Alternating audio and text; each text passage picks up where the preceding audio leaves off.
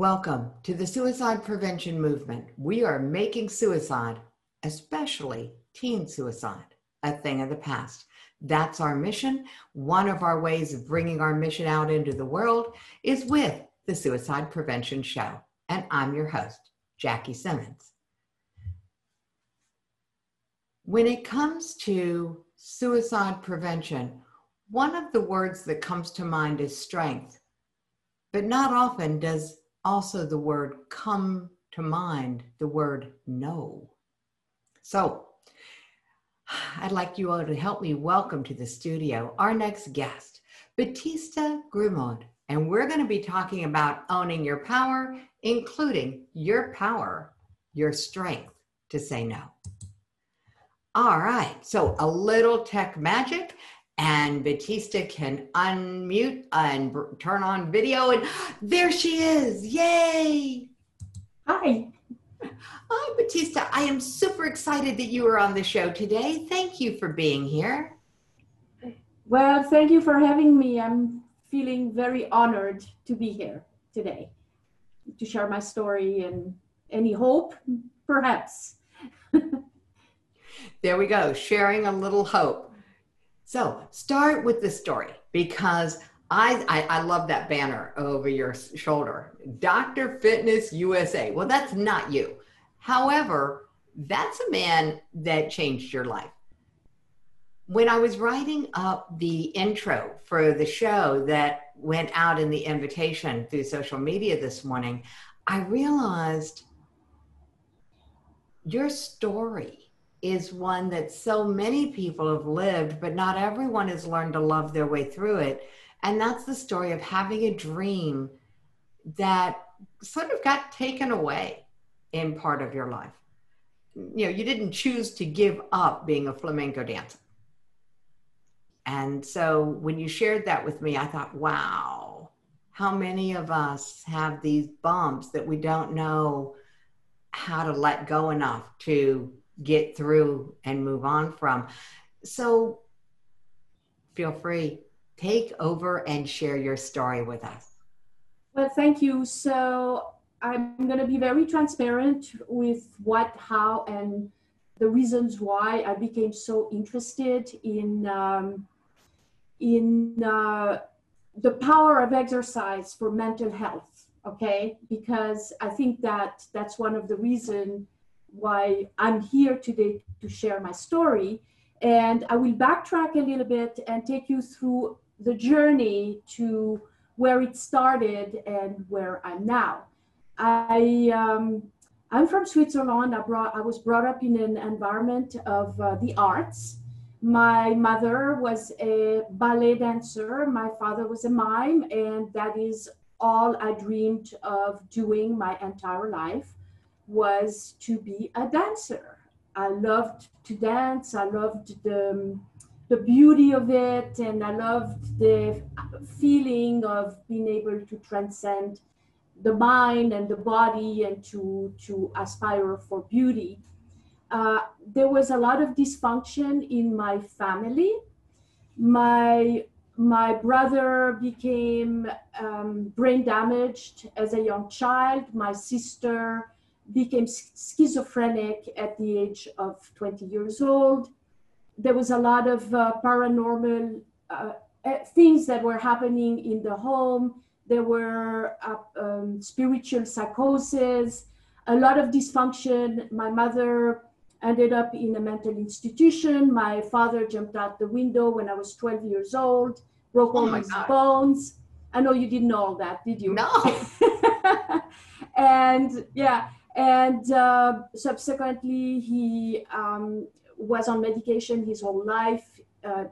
He died 9 years ago with dementia. And I've had a little bit of a tragic upbringing. And when I was 16 and I looked at all the dysfunction in my environment, I decided that I didn't want to be like them. I wanted to be sane. I wanted to have a good life, and I felt like if I was going to stay there, we lived in a small town in Switzerland where everybody know each other and everybody know each other's story. If you ever been in a small village. Well, it's not a village, but you know, it's kind of like that. And so I felt like I just didn't want to spend my life like that. And I love to dance. So what I did is I picked up my bags and I left home to pursue my career as a flamenco dancer. And so I moved to Spain. I studied flamenco, and which I loved. That was, even though I was brought up as a ballet dancer, I fell in love with flamenco dancing. And when I reached my early 20s, I ended up having a series of car accidents. Now, you know, in my world, I do believe that our inner landscape kind of affects our outer circumstances. So when people say, well, are you a bad driver? I wasn't even the one driving. I mean, I wasn't the one causing the accidents. It's like things kept happening. I had 9 car accidents in a matter of 2 years' time. And, you know, like things kept happening. Like the steering box in my new car broke. A truck tipped over and landed on my car. I got rear-ended. It was just a series of things. And what I failed to mention at that point is, with all the dysfunction as a teenager, I myself escaped through a pretty heavy alcohol and drug addiction. And in all these accidents that I had in my early 20s, in a way, was like a wake up call, because at the time I realized that something needed to change in my own life. And I started on a spiritual journey looking for answers. Okay. So I continued to dance professionally, even though I was seriously injured. I tried everything over the years to heal my injuries, and whether... I'm going to just pause you just a minute there. Yes. When you say I tried everything, can you give us just an overview of what were the things that you tried that you got some results from or no results from, but what is everything? Okay, good question. So the first thing that happens when you get injured in a car accident, you go to therapy, and then you go through the legal procedure of going to the doctor and doing all the things that the medical profession would tell you to do. Yeah, and I'm gonna say, I want your story, Batista. How many doctors did you go to? Well, after 9 car accidents, I think that I've seen at least a dozen different doctors, whether it was, well, all kinds, you know, and then there was all the lawsuits and all the things. It was just, you know, so that was the beginning of it. Yeah, and that lasted a few years. The last car accident that I had, it was a brand new car I had. It was a Jeep. The steering box broke. It was a malfunctioning of the car.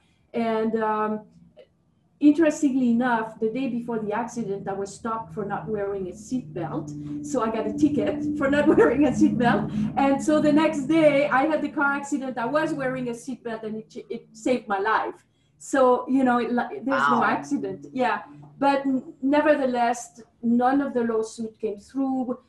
People said I didn't die, or I didn't end up with, I wasn't paralyzed or anything. So I would never win any cases. And so I was getting nowhere. And I had to take my life back into my hands. I couldn't continue to go through the system of try whatever. And that's when I started on a spiritual quest of trying to find answers. And I became very interested in comparative religion, in power of the mind, in quantum physics, and to try to find the answers to my own demons, to tame my own demons, but also to, you know, why did my family turn out the way they did, right? And I love to dance. So regardless of all the injuries, okay, let me backtrack. I didn't finish. Past the past the legal doctor and everything throughout the next 35 years in order to continue to be able to dance regardless of all my injuries.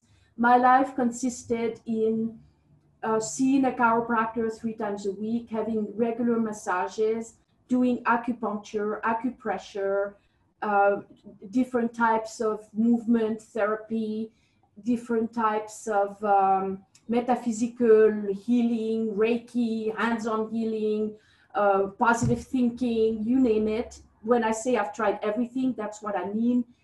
From the medical perspective, from the alternative medicine perspective, and then from the mind perspective. Okay, that was my life. So by profession, I dance. I'll be traveling, dancing. I had a dance company, a dance studio, an arts education program. I was working 7 days a week, nonstop. The show must go on. No pain, no gain. You got to push through. Whoa. And every time I had free time, I was or at a doctor or doing some therapy or in meditation. That was my life, or with an ice pack. that was my life. Okay. Thank you. Oh my yeah. God. I'm sure there are some people listening who can relate where their physical health has just taken over every minute of the day. Yeah. So forget socializing, forget a lot of things, right? So one day I had a moment of clarity. I was in a meditation class and I had spent 35 years like that. 35 years of dancing, meditating, and at some type of therapy. That was it. In pain. And wow, so, I'm thinking 35 years on ice is a great title for you. With ice packs. Yeah. Wow. Okay. Yeah. Right. So maybe 30 years, because it started when I was 20, and actually I met Stephen, I was 48. So how many years that is? That's good. Okay. So that's enough. Yeah. So let me continue. Yeah, that's enough. Plenty of years. So one day I woke up, I had a moment of clarity in a meditation class. And I looked around and I looked at myself and I said, here you are learning all these things about spirituality, about becoming whole, about body, mind, spirit integration, all the good stuff that we learn in spirituality. And here you are hurt, my back against the wall. So where is the body in the body, mind, spirit integration? Where is my body? My body is not anywhere in that equation. Ooh. Right? Because, think about it. We are professional, we're successful, but if your body is non-functioning, then there is no balance on any level. It's like if you have a tripod and one leg is broken, forget the tripod is going to tip, right? Mm. And then I looked around and I saw beautiful people in the room, and I looked around and I see a lot of pain, whether it's pain, emotional pain, physical pain. Everybody in that room, I saw that they were in the same boat than I was. Really the third leg of the tripod, like really broken. And I said, there's a piece of that puzzle missing. We need to really stop looking outside of our body, of ourselves, and we need to start looking inside to see what we can do to really regain our physical health. And that night, I organized a huge group meditation. We did mock-up boards, we prayed, we lit candles, we did a lot of things. And the focus of that meditation was to find the piece of the puzzle missing so we could regain our power and regain our power on our body, Mm-hmm. reclaim our body, right? Mm-hmm. And the next day, that's when I met Dr. Fitness USA. Yeah, so it was a sign. So I was at a restaurant where I was supposed to put a show for the restaurant, and Stephen came to lunch there, and we made eye contact, and he came and kind of talked to me at my table where I was waiting for the owner, and he said, "Well, who are you?" And I said, "Well, I'm Batista." And he said, "Well, who are you?" And I said, "Who are you?" And he says, "I'm an international body designer." And my jaw dropped, and I said, "That's what I need." So okay, that's got to go on record for the shortest sales conversation ever. You know? I think so. Well, I didn't hire him like immediately. It took a little bit of time because the next thing he wanted to see my body. And I said, "What do you mean you want to see my body?" So, so I didn't like do it right away. It took about a month, but I started listening to his conversation, and everything that I heard about everything that he was saying was different. And it was not only about the strength training and the physicality of the exercise program that he was offering, but also about the philosophy behind it. Okay, he was telling me things like, as a woman, you have to work out from a female perspective. What does it mean? And how does lifting weight fit in that equation? Because to me, lifting weight was more of a masculine sport. Mm-hmm. And also saying things like never to do anything that's uncomfortable. And that didn't seem to fit with the weightlifting either, because I was so hurt. I couldn't lift anything. That was painful. So I didn't understand any of it. Also things like, as a woman, I have to stop giving and learn to receive. They were a little. I'm like going, yeah, and what planet are you on, buddy? Exactly. Yeah. Exactly. Okay. But I was desperate. Mm. I prayed for it, and there it was. So I hired him. And at the time he was working one-on-one in the gym environment, Mm-hmm. and with pretty heavy weight. On my first session with him, I was leg pressing 350 pounds. Not bad for somebody who can't lift anything. Exactly. I was able to do chest pressing with 25 pounds dumbbells without pain. I couldn't move my shoulder, understand. It didn't make sense. Nothing made sense. But I did it, and within a week, my backache was gone. And within a month, my shoulder was healed, and pretty soon all my injury healed. So I married him. There we go. That's like the best punchline ever. He healed me, and then I married him. I think that's a good qualification for a guy. I mean, hey, if you're a guy and you're listening to this, just realize we've raised the bar here. If you want a woman to marry you, you might have to figure out healing first. Yeah. I mean, oh my God, what a story. Yeah. So that started a whole new journey for me. Okay. Because I started researching the methods. I started being very intrigued. Why does this work, and why did other thing not work? And so I spent the last 8 years, the next 8 years, writing 2 books. I wrote 2 books. Through my research, I started to really, I became a personal trainer to see what the difference was.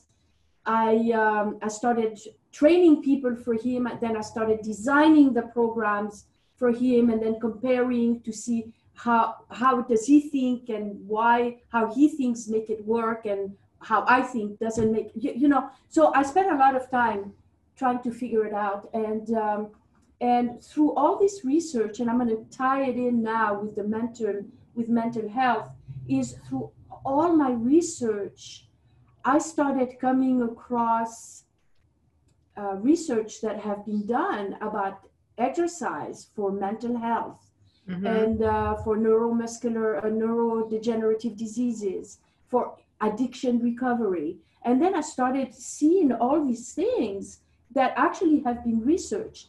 And this is when, for me, it started connecting the dots that I was actually looking for from when I left home as a teenager with all the dysfunctionality in my family through my journey to come to a place where now I start to really grasp the power of the message. Because you see, when we grew up, we were dancers. My sister was a dancer, but we were in the no pain, no gain. We were in the, we were in that mode. And so just, yeah, you want to say something? Well, I'm thinking that the mode that you're talking about is this: it hurts to be pretty. You have to pay your dues. You have to keep going and keep going, even if it hurts. This is listening to you, I'm going to call it a mythology. It's a myth, but it's a very socially pervasive myth. The idea of no pain, no gain. And that's not what you're living now. Absolutely not. Now, if something is uncomfortable, I just simply won't do it. We'll find a way to do it, to go around it. Because if it's uncomfortable, you see, in the fitness industry, if it's uncomfortable, they tell you it's because you're out of shape. So you gotta just, when you get stronger, you get in better shape, then it won't hurt anymore. But it's not so, because you can always find a way to enter the body in a way where it won't hurt. Now, let me make a disclaimer here, because if you're a professional athlete, like an Olympian, or, you're doing a sport, then then it's a little bit of a different story, because the show must go on. Okay. Right. Here I'm talking from a different. For the non-professional, the individual, the normal people like me. Yes. Yeah. And okay. And even the professional, if they had a strength training program that they could do 3 times a week to keep their body into balance, then they would have less likely chances to get hurt. Okay. That's just saying, right? But here I'm talking, okay, because but for the general person, for the person that just wants to be healthy, that wants to have a good mindset, that wants to have longevity, that wants to become younger, not older through the years, right? That's who I'm talking to. And even the teenagers that are suffering, because we are on your teen suicide prevention. What I'm saying is, they say alcoholism is a family disease, and I don't want to step my boundary, but if alcoholism is a family disease, do you think that suicide is a family disease too? One of the suicide risk indicators that I identified doing the research for my TEDx talk is if you know someone who's tried or died, you yourself are now more at risk. And the reason is that when someone takes their own life, they're actually giving tacit approval to everyone who knows them to leave the same way. So it's not a genetic, it's a village impact, which is why prior to our current time in history, suicide was a crime. It was actually considered self-murder, and it was a crime. And the reason it was a crime was because of the damage it did to the entire community. Oh. Now we live in an age of personal self-empowerment, personal self-expression, personal everything. And the challenge with that is that suicide keeps on going in a ripple effect. It is not an isolated event. It's a rock dropping into a pond. And so it's not just the family. And this is what I identified and why on the back of the book it says, if 3,000 teens each day are attempting to take their own lives, then 6,000 parents are beginning to live the nightmare that I lived as the mother of a teen suicide attempt survivor. And they don't even know it, but they've just been pushed into a higher risk group for suicide themselves. And if 6,000 or more parents have been pushed into that higher risk group, 24,000 or more grandparents, countless siblings, cousins, classmates, friends, teachers have all now been put into a higher risk group. So is it a family situation? Yeah, and a village. Wow. Yeah, I just flashed back. Actually, my grandmother committed suicide, and one of my uncle. It's funny. I just totally forgot about that until you mentioned this ripple effect of things. Interesting. Yeah. So what I'm thinking is a solution from where I'm sure there is many solutions. I mean, it's not one solution. Okay. But one thing. This is one doorway to prevention. That's what we're looking for. On this show, especially, we're not looking for intervention because that's the realm of professionals. We're looking for how many doorways can we offer for people to prevent ever getting near the ledge. So open the door for us, Batista. Go for it. Yeah, you see, I think that it is fabulous because with the research that I found, there are certain principles when you exercise. First of all, we know that exercise is good for the body, for the mind, for everything. But if you can do it with certain principles, first of all, the principle of grounding the body, because when the body is grounded, the body is safe and it quiets the mind, right? So we're looking for that brain muscle connection where we can just kind of get out of the thinking mode and just get back into our center, but not only by thinking about it, but by feeling it. Okay, and what not better way to do it than with weightlifting, because we always say when you lift weight, it's like between you and God, because the weight is going to go up or it's going to go down. You know what I mean? Right? It's that moment where you just gotta, you really become very present with your own body because you're lifting weight, right? It's an immediate call to focus. And we know that in the moment of focus is the moment of clarity about a bunch of things because the brain is quiet. Exactly. Cool. All right. But there's more, because now it's been proven that it actually has the power to recreate new neurons in the brain and to reconnect brain connections that might have been damaged. Awesome. It is. That's pretty amazing research that the brain that has been damaged can heal. This goes against what was common knowledge not all that long ago, before they started creating this concept of neuroplasticity, which has only been around since like 2017.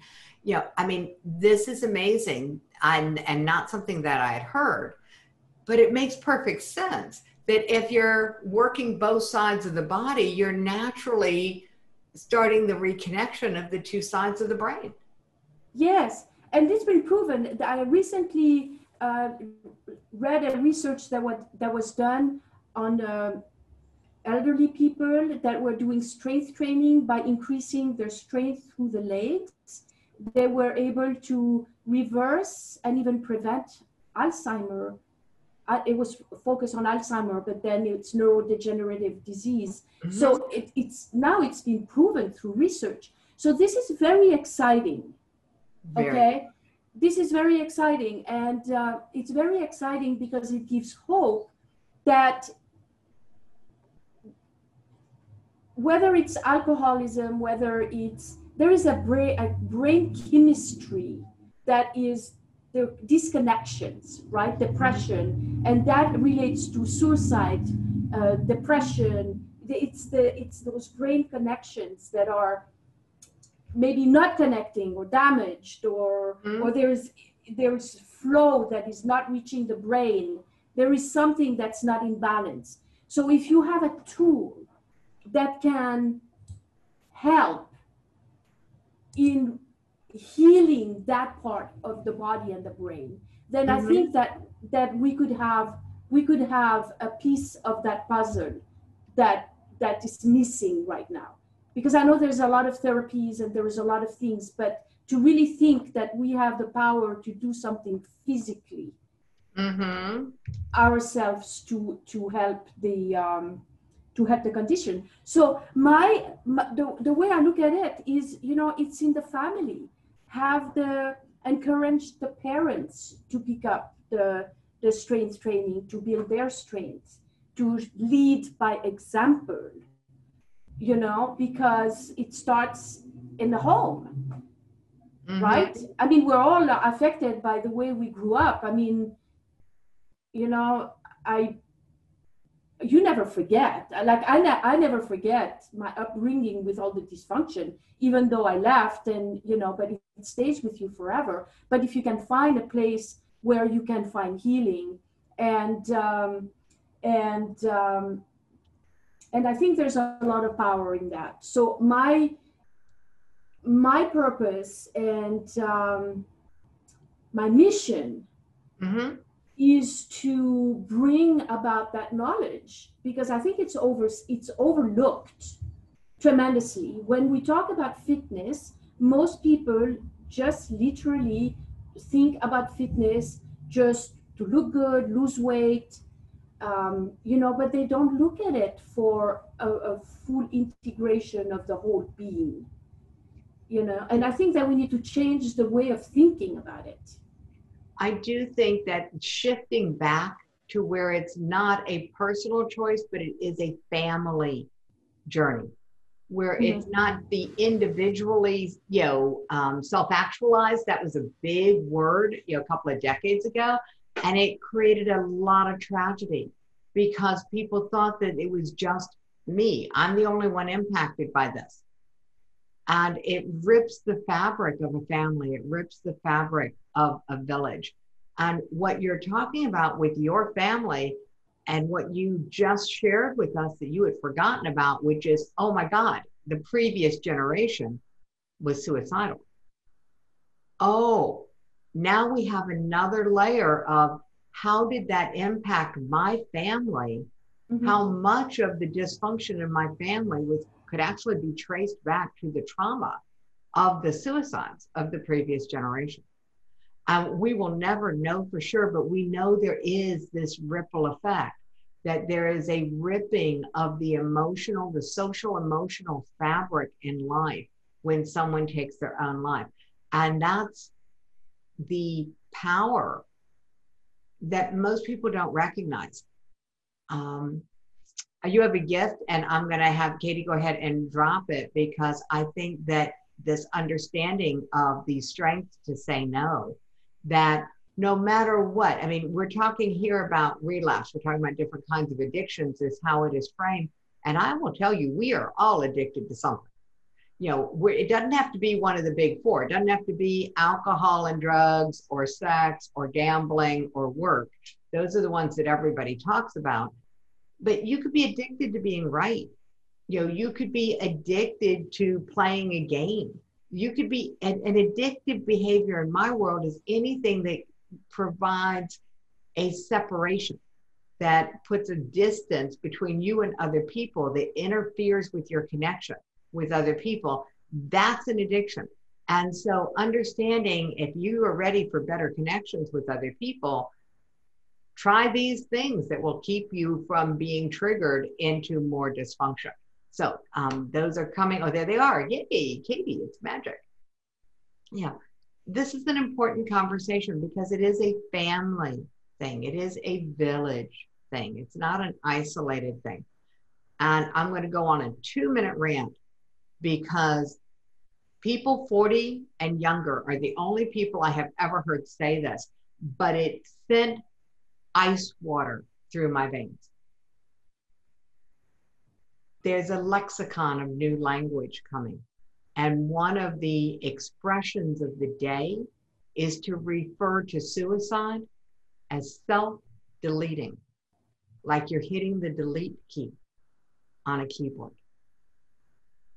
In this age of violent video games, in this age of things being easy, in this age of being able to Google what's the fastest, most painless way to die, you know, we are in the age where people are considering this self-deleting as though it has zero impact on the world. And if we could just get that message out, Batista, that what you do is not just you, it impacts everyone around you. Whether we're talking suicide, whether we're talking an addictive behavior, whether we're talking neglecting your body to the point that it breaks down on you, it's not just about you. It impacts everyone around you. And so what if you made a different choice today? What if today you did something good for you, knowing that you were doing something good for your family, knowing that you were doing something good for your village, knowing that you were doing something good for the world simply by being good to you? Wouldn't that change our attitude on self-care? So thank you for letting me rant. Yeah, that was profound actually, because that's what we teach. You know, it's like that when I first met Stephen, he said you have to learn to stop giving as a woman and to receive. And in a sense, I'm thinking, well, what do you mean? But it's what you're saying. It's the self-care, because if you don't take care of yourself first, then you have nothing to give, you know. And I notice, and it's kind of common, and I am the same way, you know, as women.